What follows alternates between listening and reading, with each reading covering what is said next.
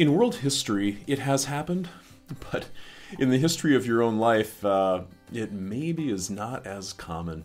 When someone who has been your enemy becomes your friend.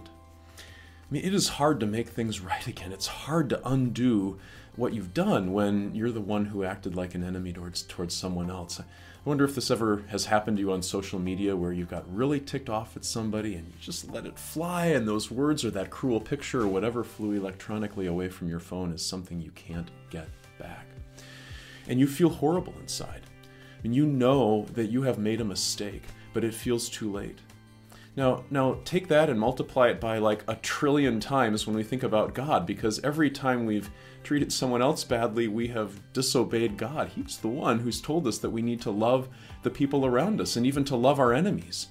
So try to undo that. Try to undo all the cruel things that you have ever done in your life. Like, that's impossible.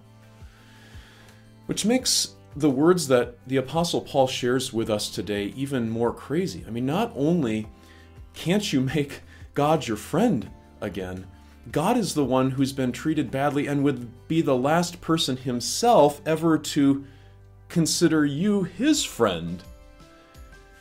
But that's exactly what God did. Listen to this.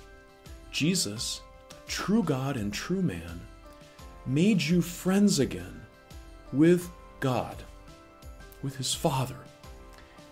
And this all happened through the cross. The cross was the tool which Jesus used to put to death the hostility, the enmity, the anger, whatever it was that existed between me and you and God, because of all the times that we've treated people badly.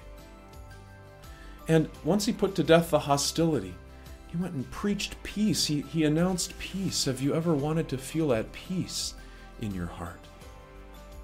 Now, because of what Jesus has done, you have access to the Father. You can actually go into the presence of God and not be afraid. Like, who could ever imagine that, where you'd actually be able to go and talk to somebody that you really, really treated badly from your phone?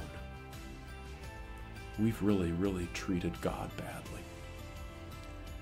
And when Jesus gave up his life, when he experienced all of the anger that God had toward you and me in his own body, and suffered hell, literally hell, an eternity of hell for every human that has ever lived.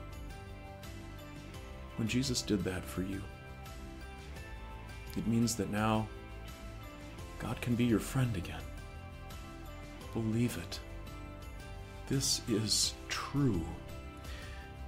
It might be hard to imagine that someone could ever become your friend again when you've treated them badly. It's even harder to imagine that that could ever happen with God. And yet, you don't have to imagine it. God has told you that this is exactly what has occurred. He has made you his friend.